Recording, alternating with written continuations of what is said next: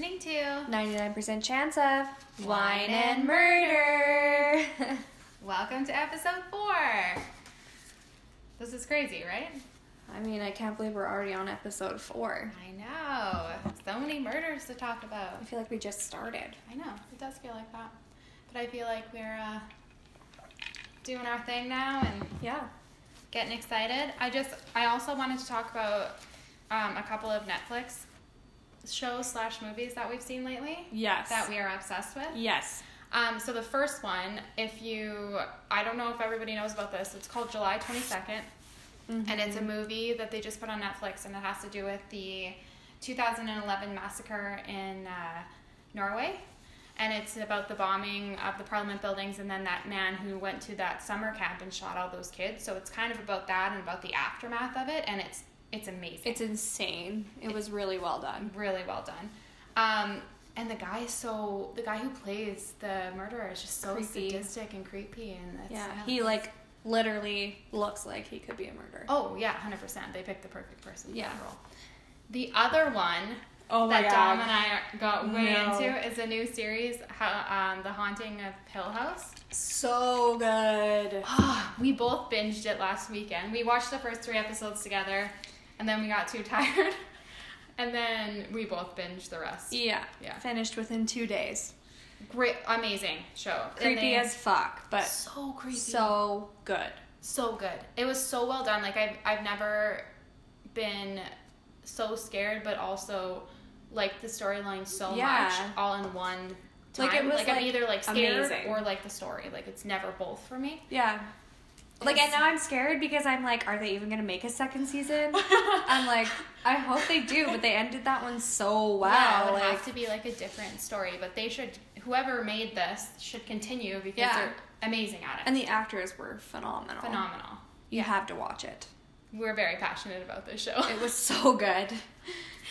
Okay, are we going to get into the murders? Sure. All right. I think it's your turn, Dom. I think so, I guess. I'm sticking with my Halloween theme.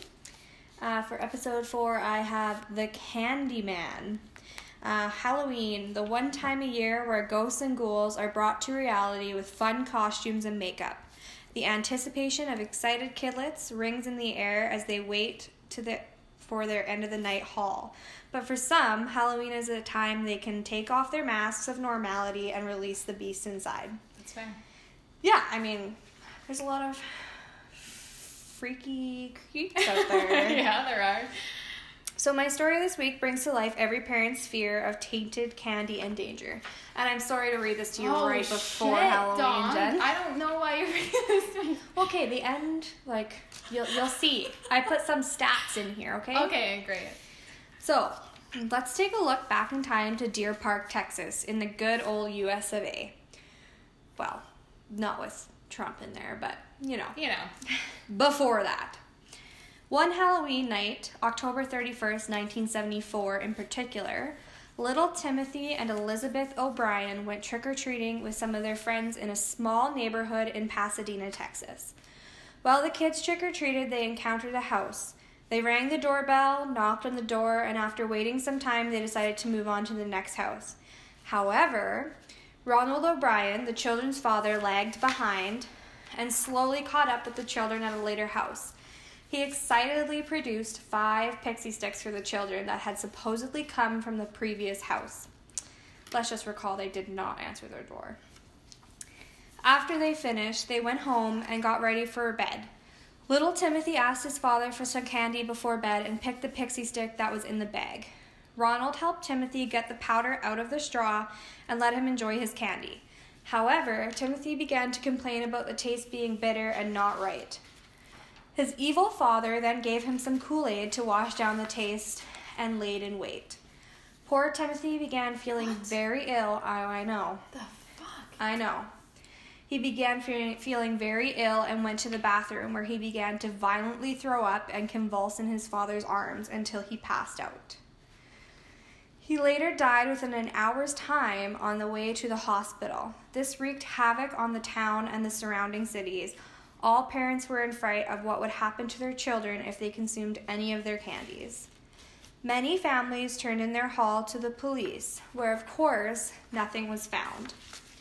Quickly, they retrieved the other pixie sticks that had been handed out to Elizabeth, the sister, their 2 neighbors' children, and a boy from their local church. Thankfully, none of the other children had consumed the deadly powder.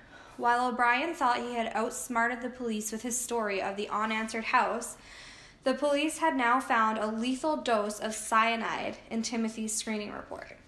Wow. I know. It's so sad.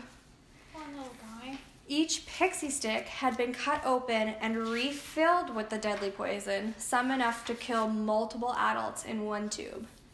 So, could you imagine, like, something so little, how sick that must have made him? Like, makes me so sad. Breaks my heart. In questioning Ronald, police became suspicious when he would not tell them which house he got the pixie sticks from, claiming he could not remember. Like, I'm pretty sure if your kids died from pixie sticks, you would suddenly be able to recall who gave you the fucking pixie sticks. Fuck yeah, you would. Yeah. He walked the police around the neighborhood and claimed that the occupants of the house cracked his door open and all he could see was this hairy arm after the kids had left and handed him 5 pixie sticks to give to his children. Courtney Melvin, the owner of the home, was questioned and denied being at home during the time of trick-or-treating and that he had arrived home after work around 11 p.m. that night. Okay, but even if, like, this person stuck their arm out and handed you 5 pixie sticks, why would you give that to your kids anyways? Well, yeah, you'd be like, why? Like, how do you even know how many kids I have here with me? Like, you didn't answer your door. Like, yeah, also, like, that's fucking creepy. Like, weird as fuck. Yeah. Besides. What a story. This guy's an idiot. It gets better. The cops questioned over 200 people about Melvin's supposed whereabouts, and when around 200 of them confirmed where he was that night, suspicions were dropped and shade was casted back onto Ronald O'Brien. They found many things about Ronald, including the immense amount of debt that he was sinking in, over $100,000 to be more specific. Perfect. He had multiple jobs in the past, more than 21 in a 10-year time frame, and many bills piling up around him. Mm-hmm. With a little more digging, it was found that he had put a life insurance policy on both of his children in the months before.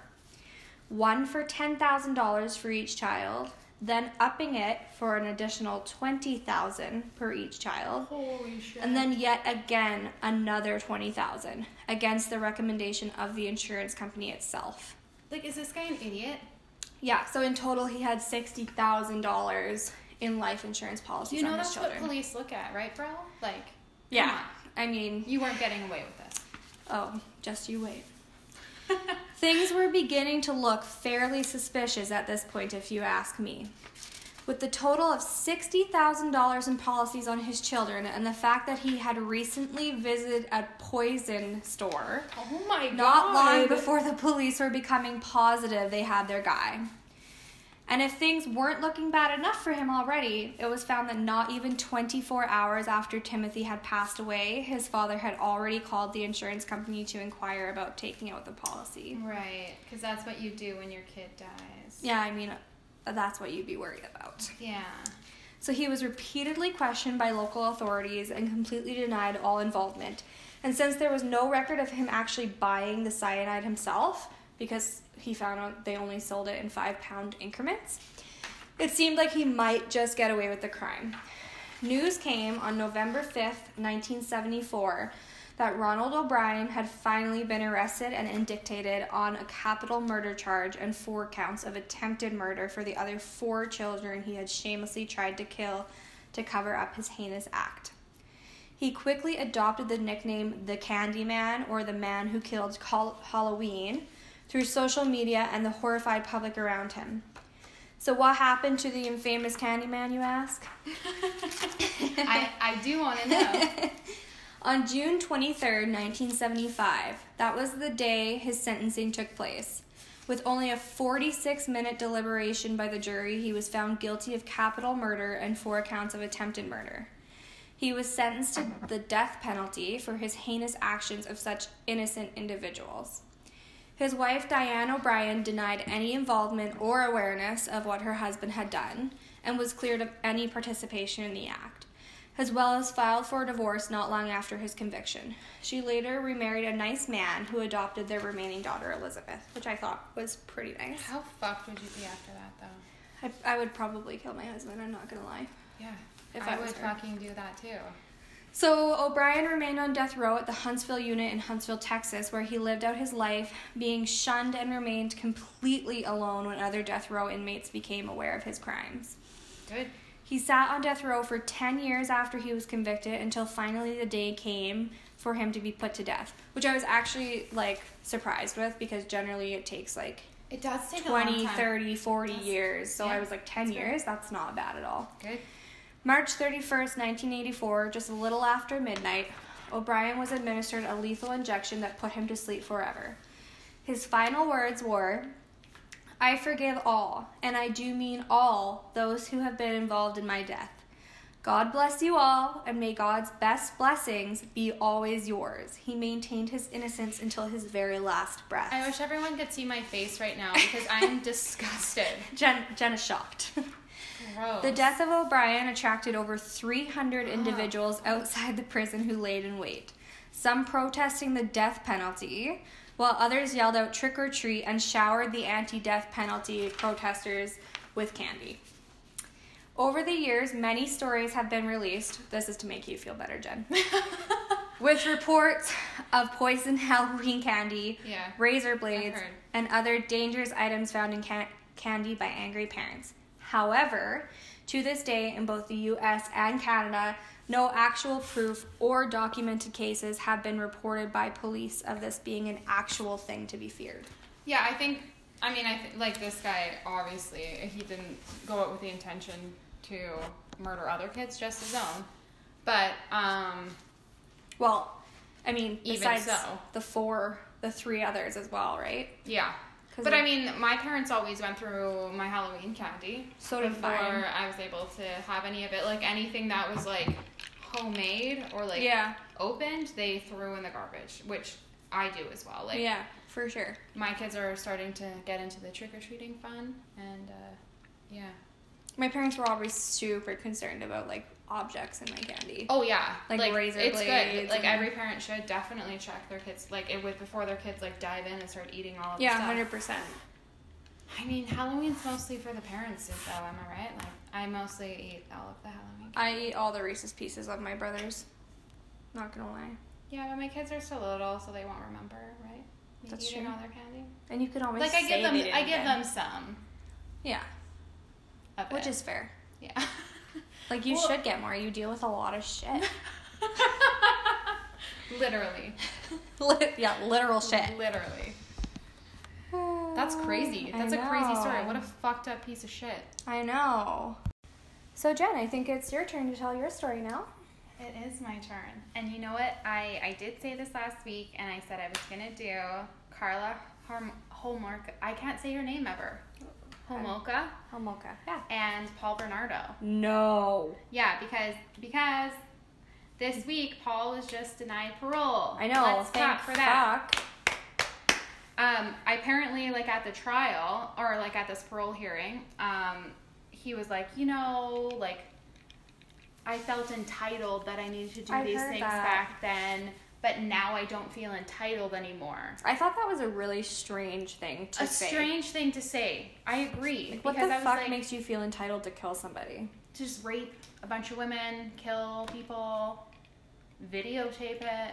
I was watching that case, like, no tomorrow. I'm like, is he gonna get denied? Like, I was pretty sure he was gonna get denied. Well, and the judge came back and was like, yeah, you're definitely likely to reoffend. Like, I'm denying this parole. You can reapply in 2 years. But, like, someone who's like, I don't feel entitled to kill people again, that's a weird way bad of saying. That's a super weird way of saying it. And he shouldn't even be allowed to reapply for parole because he just keeps dragging all those families through that shit. Because every single time the families that have, like, they don't have to, I don't know how it works, but I mean, I know that they attend the trial, and that just reopens all the wounds for them. And then they have to hear over and over again what that person went through, and all the heinous shit he did. Well, and apparently one of the moms did like she spoke again at this parole hearing. She's like, this reopened it for me, and like I haven't moved on. Like I'm not healed by this. Yeah, she said like time does not heal wounds. Yeah. And I mean he needs to just die in prison. Like he should never be out. I mean, this is one person who should be sentenced to the death penalty if Canada was to ever do it. Yeah, I agree. Okay, so let's tell the story for those of you who aren't super familiar with the Scarborough rapist. That's what he was referred to as. Okay, so let's dive back to the beginning. So Carla was born on May 4th, 1970. She was the oldest of 3. So she was pretty smart, popular, like all of her family and friends adored her. She also loved animals, which, we talked about isn't a sign, right? And so when she worked at a vet clinic and, everything about her seemed normal, like no one ever suspected her of being so sadistic. Right. So when she was 17 years old, she went to a pet convention in Toronto, and that's when she met Paul, who was 23 at the time. Ugh. 17, 23. Like, what is with these relationships? Yeah, I saw a bunch of pictures of him, like, actually that Canadian True Crime had posted about him, like, with the kittens and stuff. I was like, oh my god, those poor kittens. Yeah, this guy's a fucking killer. Move away from him, kitten. Yeah, like, just come live with me. Don't cuddle him. So I guess apparently they had sex on that day that they met, and then they soon realized that they both shared, like, weird, sadistic, like, sexual desires. I don't know how you ask someone about that. No. You know what I mean? Especially, like, hey, do you want to rape people? Like, you know what I mean? Ugh, I just got chills. Like, how does that come up? Yeah. Anyways.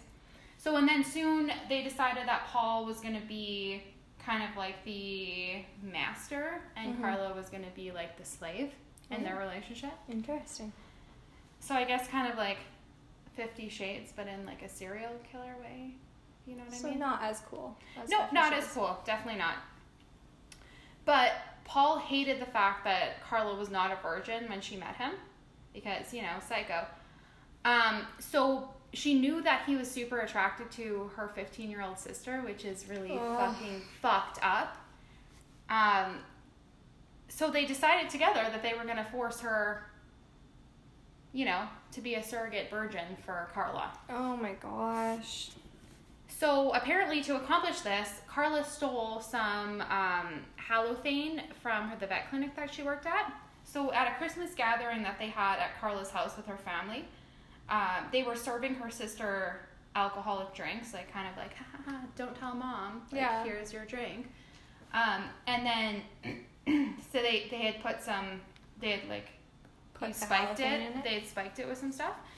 So once everybody went to bed, they took Tammy to the basement, and Carla had a cloth soaked with this liquid on it, put it over her mouth, so it's kind of like chloroform in a way, I guess. And so she passed out. So then, when she was unconscious, they raped her. That's so sad. So during the rape, Tammy began choking on her own vomit, and she died from that. That's how she died. How can you be so fucking heartless? Like your own sister. It's your own sister. Like I don't understand. And then, so I guess they didn't find any drugs in her system. Like, they went undetected. What? So initially, they ruled her death accidental. Oh my god. Yeah. So, after you do that to your sister, you should be like, I'm going to move in with my boyfriend now. Or, like, wow, my sister's dead. I should get the fuck away from this guy. Yeah, so the next thing they did together was move in. And then I guess Paul blamed Carla for Tammy's death, and he was, like, super sad that he didn't have, like, her to rape anymore because he's so fucked. And so she decided, she had this girl that she knew who was young, and she, like, idolized Carla. And Carla and she knew she was a virgin. Mm-hmm. So Carla was like, you know what, I'm going to use her as a gift to Paul. A gift. A gift. You can gift a person now. Apparently you can. So she invited her out to dinner, so this girl, Jane, was like, yeah, that's great, like, because she loved Carla. Yeah. She thought she was amazing. So obviously she spiked the girl's drink, and then invited her back to their house after. So I guess, and then when they got there, she did the same thing. She put this, halothane on a cloth, put it over her face, made her unconscious. So they brutally attacked her and raped her, and then they started videotaping it. So the next day, Jane woke up and was sick and sore, but had literally no idea what happened to her. So she was one of the only ones who, not that she's lucky because she was brutally raped, but she survived. Yeah. But she didn't know at the time. Oh my gosh. Because she was drugged and whatever. She didn't know what happened to her. So then, after that, Paul decided that he really liked having Carla there. And he thought that it was amazing having her see what he was him doing. rape these women and videotape it. So on June 15th, 1991, they kidnapped Leslie Mahaffey and brought her to their home. So they repeatedly raped her over several days, and they videotaped all of it. That's so cruel. Eventually, they decided to kill her, and so they then, logically, cut her body into pieces. Oh my god. Encased the pieces in cement and then threw them into a lake. Sounds really stupid to me. So on June 29th, the couple that was canoeing on that lake found her remains. Oh. Also on June 29th, another fun day, they got married, Paul and Carla. Oh, really? Oh, isn't that so sweet? That's so weird. So great. So apparently the wedding was just super elaborate. It was at Niagara on the lake.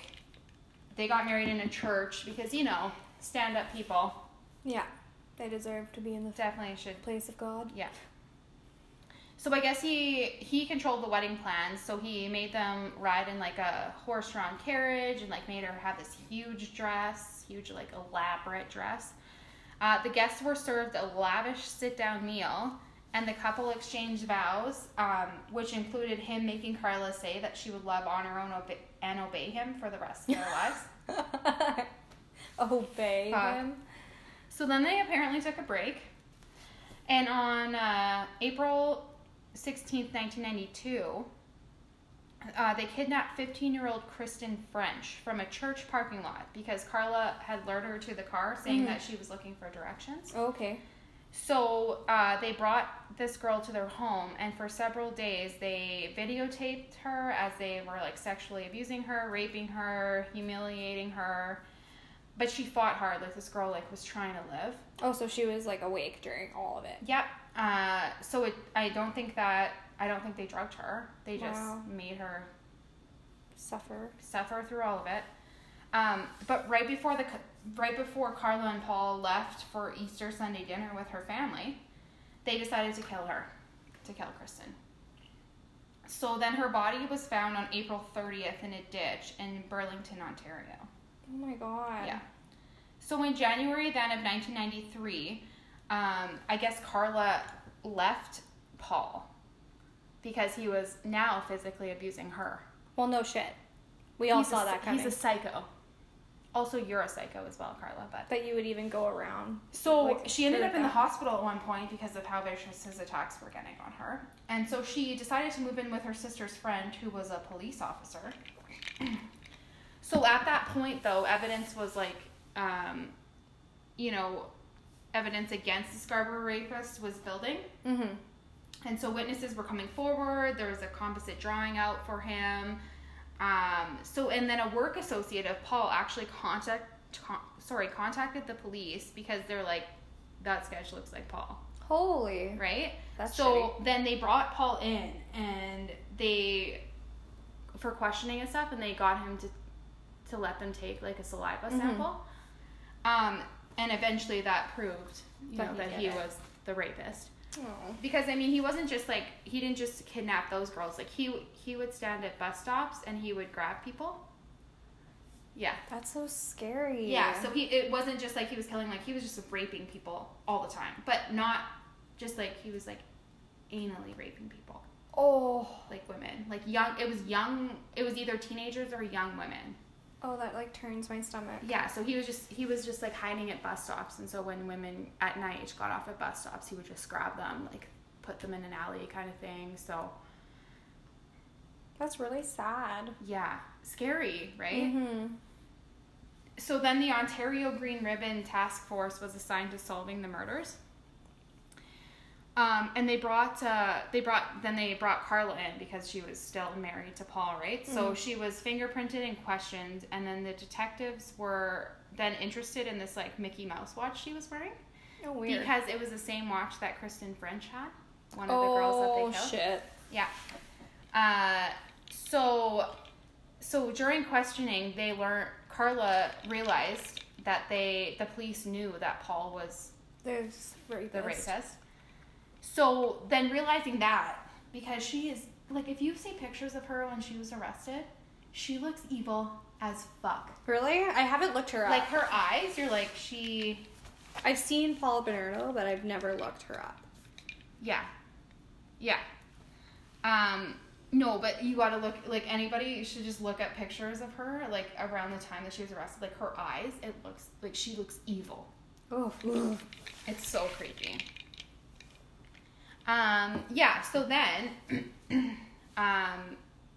So then realizing, you know, they were going to be caught, she confessed to her uncle that Paul was the rapist and murderer, just as she tried to, like, come off, like, oh my God, like, I don't know what to do, like, I'm scared. Like a victim. Yeah, so she got a lawyer and then decided to start plea bargaining. Oh, Jesus. Yeah, so she said that she would testify against Paul, you know, to get a lighter sentence, right? Right. So in mid-February, Paul then was arrested and charged with the rapes and murders. So during the search of the couple's home, the police discovered a diary that Paul had written, and he had, like, detailed, written out things of what he did during these crimes. Can I just say, like, if you're gonna commit a crime, like, don't videotape it. Don't fucking put it in a diary. Don't put it in a diary. Don't write a play script about it, like the story we did before. Like, it's stupid. Oh, it's so dumb. So dumb. So then they decided with Carla, this is so stupid. I'm so mad about this. So they told her, with her participation in testifying against Paul, they would give her a 12-year sentence. And that she would be eligible for parole in 3 years if she applied for it, if she was in good behavior in this prison. Is she out? You just wait. Well, I mean, do I have to worry about my life posting this podcast? You might have to. So she agreed to all the terms, and then the deal was set. But then later on, Paul's ex-lawyer had the videotapes of all of this happening and gave it to police. Oh. But she had already made this deal. And so she came off to police and to the media and as this, like, abused wife, forced into participating in these things, and that she didn't want to do them, and she was innocent, and she was scared. But when the videotapes came out, they showed that she was just as involved in this as Paul was. Yeah, and she liked it just as much. But she already made this plea bargain, so she couldn't be retried for these crimes. No, I'm serious. So that shouldn't be It is allowed. now referred to as, like, one of the worst plea deals in Canadian history because, like, she's so manipulative. Yeah, she should be, like, fucked right now. Like, she should have to spend just as long in prison as he does. So then on September 1st, 1991, Paul was convicted on all counts of rape and murder and received a life sentence. Obviously still in prison. So at that time, Thankfully. It was 3 years after Carla had gone to prison, but the parole board had denied her application for parole, right? But then, I mean, Canadian newspapers had published after that pictures of her sunbathing and partying with other prisoners in prison. So I don't, you know. Of her son? No, if she was sunbathing, like. Oh, okay. Yeah, so she was like, and apparently she had, like, a lesbian relationship, it says, with, like, a convicted bank robber. So she was, like, having relationships with people. She was, like. So she was, like, having it seemed the like time she was, of her like, life. enjoying her time in prison, is what. She should have been put in solitary confinement. Yeah, I agree. So here's my thing, though.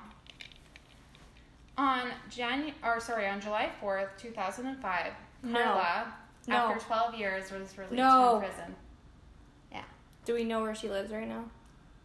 So she lives in Quebec. Oh, thank God. Far enough away from me. She has a child now. Because that's the right thing to do. And she volunteers at a school. At a school. Do they know who she is? They have to. I mean, I think she changed her name, but come on. Okay, so two sides to this. You can either think, oh, poor you, battered wife syndrome, blah, blah, blah, which I'm sure she had some of this happening. But at the same time, I'm pretty sure anyone is strong enough. Her sister is the thing that gets me. Anyone is strong enough to be like, no, fuck you, I'm not doing this. She's the one who took the drugs from her, the place of work that she worked at. Like, she knew. I don't believe it. She knew what she was doing. She's an evil person. So, and this is such bullshit. Like, her lawyer said, she is paralyzed with fear, completely panicked. When I saw her, she is in a state of terror, almost in a trance. She cannot conceive of what her life will be like outside of the prison. I don't fucking care. You're an evil person. Like, you shouldn't even be out. You manipulated police into, you know what I mean? Like, into giving you this plea bargain. I still don't understand, like, after new evidence is produced, why they can't change the plea. I don't know. Like, and I don't know if it's different, like, in the States and everything like that, but I think that in Canada, I don't know if it's changed now. I should look into that. I really hope so. But after you make a plea bargain, like, you can't be retried for these crimes. Like, you made that bargain. But I mean, normally it's not like this. They're not influenced like this. Yeah. I mean, like, those videotapes came out, and she was obviously the one filming, obviously the one encouraging Paul to do this. So, like, I think it's fine in certain circumstances if no new evidence is introduced. Yeah. But I think if new evidence like this is introduced, proving that person was just as involved, then fuck yeah, there should be a retrial. Like, they should be going to jail for life. I agree. Like, she spent 12 years in jail. She killed her sister. Yeah. So, like, she obviously had, and she also had, like, restrictions when she left prison. So she's not allowed to contact Paul, which, great. And she's not allowed to contact any of the victims. Okay. I'm pretty sure including her family. Yeah, because, like, I was just going to ask, like, how does her family feel about her being out, you know? Because, on one hand, it's their daughter, but on the other hand, they killed her other daughter. It's your daughter, but she killed, one of your kids. Yeah. So I feel like you would probably it's a touchy subject. Yeah. But she's not allowed to contact any of the families of the murder teens. So. Well, that's good. I'm guessing that would be her own family. Yeah, for sure. That's crazy. It's like That's a really, really messed up story. Yeah. And I hope that he never gets parole. Yeah, me too. I hope that he stays in prison for He would for sure just keep raping people, like 100%. He's probably raped men in jail. Describing how he would, like, how he was in, like, again, going back to that entitled thing. What a weird way to say something. Like, if you're really remorseful for the things that you did, you would be like, have a heartfelt, I'm like, yeah. You would never say you felt entitled. You know, like, you wouldn't word it that way. Even if you didn't feel bad, most murderers are smart enough to know not to say they felt entitled to murdering another person. I don't know. Weird dude. Yeah. Okay, well, that was my murder. I know a lot of people know about this already, but there are some details, that I didn't know. I mean, it happened. I definitely didn't know about their wedding. Yeah. Interesting. Yeah, so, it was pretty cool. I should say as well, tonight we're drinking 2 different kinds of wine. Yeah. Mom's having her Moscato. I'm having a Pinot Noir. It's delicious. And, So we hope you enjoyed the episode. Yeah, thanks for listening, everyone. We've really enjoyed all the feedback and the great comments we've gotten in the last couple episodes. And remember, follow us. We have Twitter now, too. So follow us on Facebook, Twitter, and Instagram. And send us emails with your favorite murders and your close encounters and your stalker stories. We want to hear it all. Stalker stories are crazy. They're creepy as fuck. I might not sleep after you send it to me. But still, send it to me. Still send it to us because we want to hear. So always remember, everybody, keep your wine glasses full. And don't get murdered. Bye. Bye.